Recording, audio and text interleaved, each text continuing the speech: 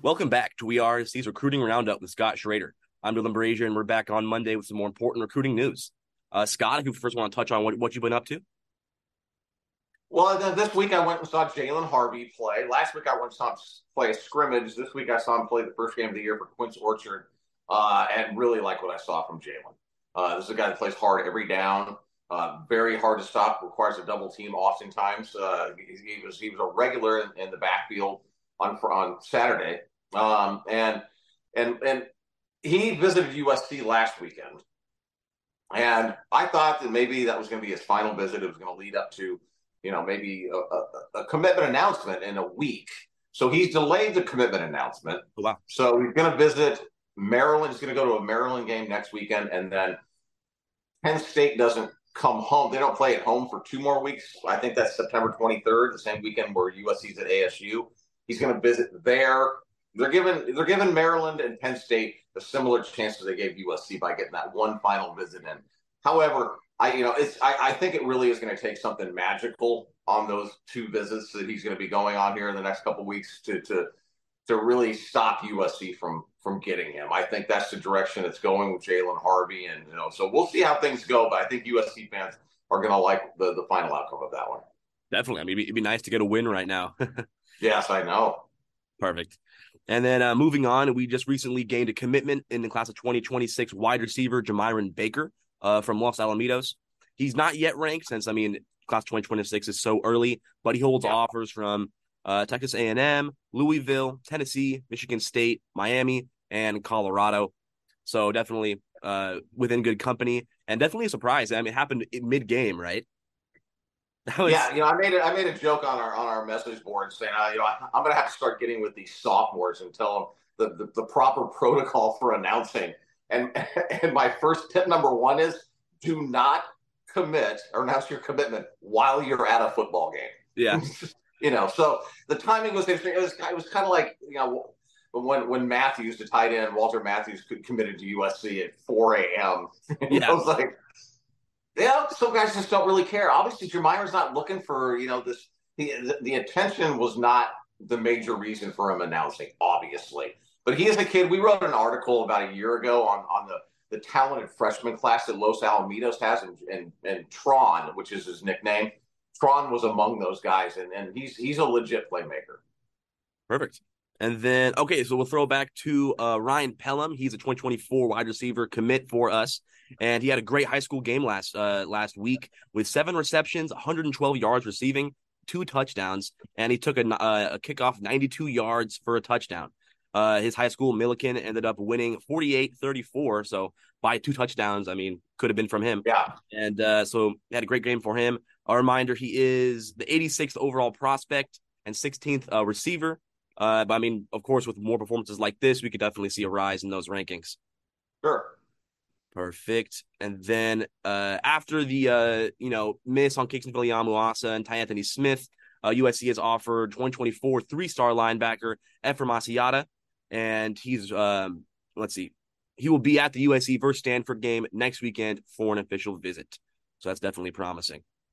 Yeah, he's got a pretty good, interesting backstory also on why he may not have the offers that some of us think that he should have. And he was involved in an incident where he was actually shot. And so, so he had that entire recovery process to go through last year. So he's just now getting back to playing football. He's hungry. He's playing great. And he's a top prospect for USC. And don't let your ranking fool you on some of these guys. Sometimes there's a story. Sometimes there's a really good reason why some of these guys aren't ranked as high. Sometimes it's just, missing on guys. But in some cases, it's just simply they haven't been seen. And that's the case with Asiata. 100%. Yeah, definitely. Perfect. And then I feel like every week we're always asking about Chris Cole once we get up to the to this commitment date. I'm wondering if you have any more insight. If not, no worries. There's not a whole lot more insight. I know they went into this visit with liking what they saw. When I say they, it's going to be Chris, his mom, and his grandmother. All right, just for fans to know, he was at the Nevada game yesterday too. Yes, he's on his official visit this weekend. I think his visit's probably just going to be ending as we stop recording this show here. But tomorrow we'll end up talking to him, talking to his mom, and kind of get an idea. I think the thinking is that Tennessee might be the school that's nipping at Georgia's heels, and in large part, the one thing that Georgia does not do, and they don't have to, is they don't offer large guaranteed NIL deals for high school prospects like Lincoln Riley. Two different programs right now, but USC's closing the gap, obviously, and fans get upset that USC doesn't pay high school football players. But this is going to be a kid who will follow up with him, and I think that I think USC fans might be surprised at how much he liked his visit. Yeah, definitely. That's fair. So now we'll move on. Obviously, there are some more stones in the fire cooking for USC in terms of 2024 recruits that are uncommitted, still on the table. So we'll announce them real quick. We got Jalen Harvey, of course, we've been talking about. Same with Chris Cole. And then we got a new one on the list, though, I haven't talked about much, and that's Jericho Johnson. Scott, he's a D lineman from Armijo, California, if you want to touch on him. Yeah, he's really, I think, right now, it's not even close. I think he's the top prospect on the board. Wow. Regardless of position. This is a big-time player, extremely large, very athletic, kind of frighteningly athletic for a guy his size. Could become a very dominant kind of guy in the middle, space eater. And he's always planned on taking his USC official visit during the football season. And it wouldn't surprise me. I haven't asked about this, but USC could end up being his last official visit. So we'll see how that all plays out. But he is a big-time prospect that USC really, really needs. Definitely. And I see on here it said he announced his Final Four with USC in the mix. So that's always good. That's always good to hear. Perfect. And then next one is cornerback Sione Lalea, which we've been talking about as of recent. And then after that, of course, we already mentioned him earlier, Ephraim Asiata, the linebacker. And then a new one I haven't talked about is offensive lineman Justin Ta'anu'u out of Huntington Beach, California. Yeah, he's a guy that I honestly, before he took his Stanford official visit in June, he had planned on taking an official visit to USC. I thought the direction his recruitment was going was USC was going to end up getting him. But Stanford's one of those places. There's certain guys, they get up there, it's beautiful. I don't know if you've ever been there before. Stanford's like an amazing place. Definitely. But their football program's not that great, so they're going to have to build their way up. So I asked Justin if he planned on getting to USC games this year, and he said he would definitely be at multiple games this year. So I think this could lead to an official visit at some point for him too. So that's another guy to just stay on the lookout for. Offensive tackle from Huntington Beach High School. Perfect. Yeah, next up, we haven't really talked about him much, but I feel like he's pretty well known. That's Fox Crater, the offensive tackle from Vancouver, Washington. He committed to Oregon, but Scott, still, how are we in the mix? USC's still pursuing him. He's like one of the kids that I have hit up numerous times, numerous ways, and I get no response from him. I don't think anybody does. So it's not. I don't think it's anything about me.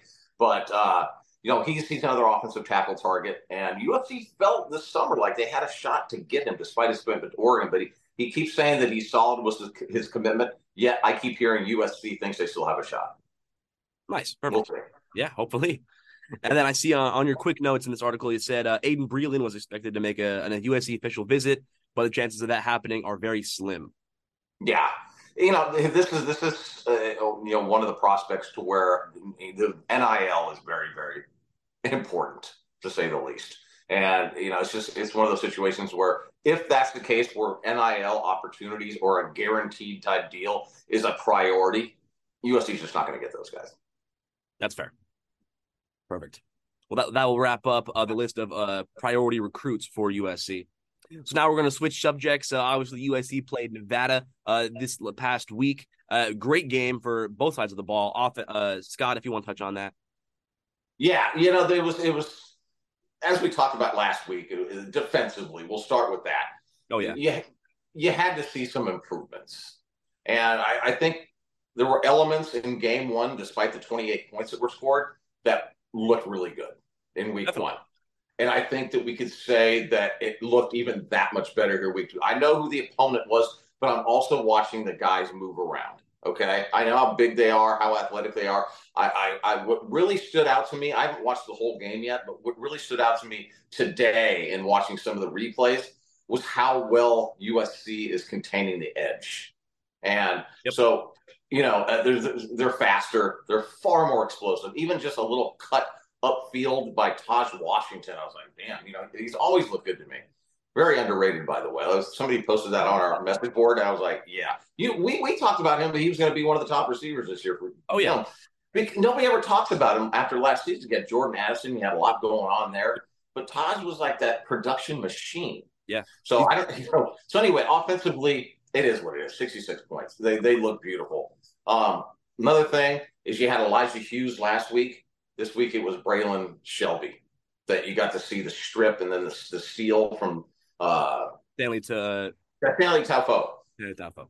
Yeah. So good Lord, I thought anytime you can get Miller Moss in the third quarter, okay, great game. I mean, when Caleb still gets 300 yards passing and doesn't even play the full game, that's a great game in my opinion. Yeah. So there were certain things I was looking for on the defensive side. Last year, Nevada averaged 19 points a game. So in my head, I'm like, we cannot let them score more than 19 points. Okay. My prediction was 70-14, so 66-14. Yeah. I mean, they checked off all the boxes, in my opinion. Defense and Mason Cobb and Gentry weren't even in. So playing our second stringers and guys that normally wouldn't get playing time and still putting up that kind of production, I feel like is a great win for the defense. Let's give a little hat tip to Rajon Davis and Shane Lee too. Exactly, and then I talked to a fan and he asked if Anthony Lucas was injured. Apparently he got up slow, so that's something to keep an eye out for. No, I don't think it's an issue. The only injury I saw was Gina Quinones, right? Yes. I was like within the first play or something like that. Yeah, Lincoln Riley said after the game, we're hoping for the best on that one. So that doesn't sound good. Of course, definitely. But I mean, thank God we have the depth at O-line. Lots of depth there. It's maybe not week 2. We're not going to be talking about this a whole lot, but that depth is going to be talked about a lot. Week 7, 8, 9, and 10, and even beyond that. Definitely. And how about Quentin Joyner with that 47-yard touchdown run? I mean, it's just great. It's great to see the freshmen, and great for the recruits, obviously, seeing these freshmen get playing time and have production on the field. It's just I mean, that's a very relevant topic. The guys seeing USC play offensively and defensively, it's very important USC take care of business defensively, but those running backs see guys like Quentin Joyner, true freshman, doing what he's doing. That matters. Yeah, and then first touchdown of the game, Zachariah Branch, picking it off where we left it off last week. So that's always great to hear. Well, heck yeah. For sure. It was fun to watch. I mean, I think anybody that was watching that game was like, God, USC's really good. Offensively, anyway. I was really frustrated after that. Domani Jackson got burnt on that one of their first drives. But I mean, I'm like, oh no way. Is this game going in that direction? Thankfully, it didn't. The thing about it is Domani was right. I know. Almost went through Domani's hand. 50-50 ball almost could have been an interception. I know. So the guy caught it, and maybe Domani should have tried to bat it away instead of trying, cradle the ball for an interception. But I think that's the kind of stuff. As a fan, as somebody maybe who's uber critical, you can't look at that kind of stuff and be tremendously upset. Of course, we're gonna have mistakes, especially on the defensive side. It's just how we can limit those mistakes, and they did a great job of rebounding and making sure that does not happen again. Yeah, perfect. Looking to next week, we take on Stanford at the Coliseum, which is going to be a great environment. I think USC is going to easily take it again. Stanford's no pushover, but it's still USC. Yeah, I think I just saw the point spread, so I think 4 touchdowns. Oh, wow. 4 touchdowns? Oh, my goodness. Somewhere in that range. Yeah. I mean, it'll be nice to see USC's actual first team defense and see how they can put up against the new Troy Taylor offense. Yeah. Offensively, Stanford's going to be different, definitely, to say the least. But and they're going to be well coached, but Stanford's got such a long way to go before that. They did not do what Deion Sanders did during the offseason, because they can't. Stanford can't do that. Yeah. So I think that USC is going to probably win by more than the point spread. That's fair.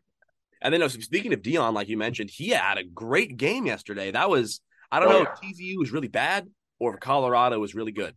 Well, the thing about Colorado is, we talked about them. We had to pick a last in the Pac-12, and I was like, I was going. I put them a little higher than that. I had a little faith in them. I know, but I was, I made it clear that I was ignorant on everybody they brought in. I was just basically they didn't win a game last year, and they'll probably win 4 this year. So this is not a hater of Deion Sanders. I actually freaking love Deion Sanders. You're And being a what he, realist. yeah, I was just kind of being realistic. So was it Colorado being way better than we think? Probably a combination of that. Probably a combination of TCU just not really being a top 20 team. And where they were at last year, definitely. I mean, with the Sonny Dykes is still a great coach, but I mean, Max Dugan's gone. I know they lost a lot of receivers and stuff like that, but yeah, I mean, Colorado, regardless of who they're playing, Shedeur Sanders put up 510 yards of passing. Right.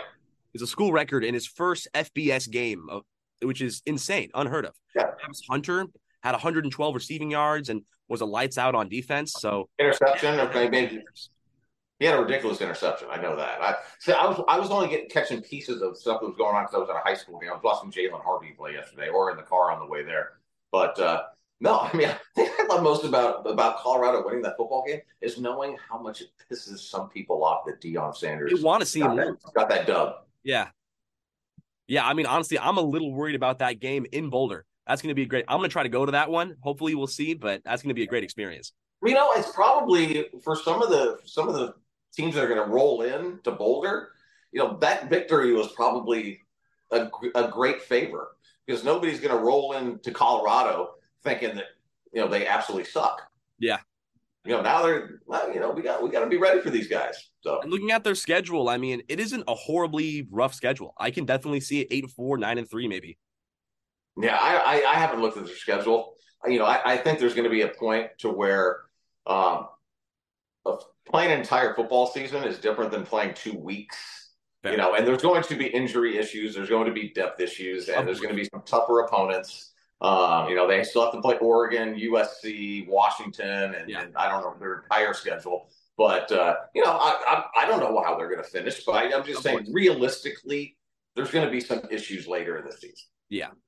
But as for Colorado, for next week, they take on newly coached Matt Rule's Nebraska, which they had a pretty bad game in their first game against Minnesota. I'd actually fear Colorado more than I would Nebraska currently. Oh, 100%. That's no doubt in my mind. Nebraska, in my opinion, is still a joke. So until proven otherwise. Right. Perfect. Matt Rule will get them straightened out, though. We'll see. Hopefully. You're not a believer. I'm not a believer. All right. Well, that will wrap up today's show. Thank you for tuning in to another edition of WeAreSC's Recruiting Roundup with Scott Schrader. I'm Dylan Brazier, and we'll see you next week. Bye on.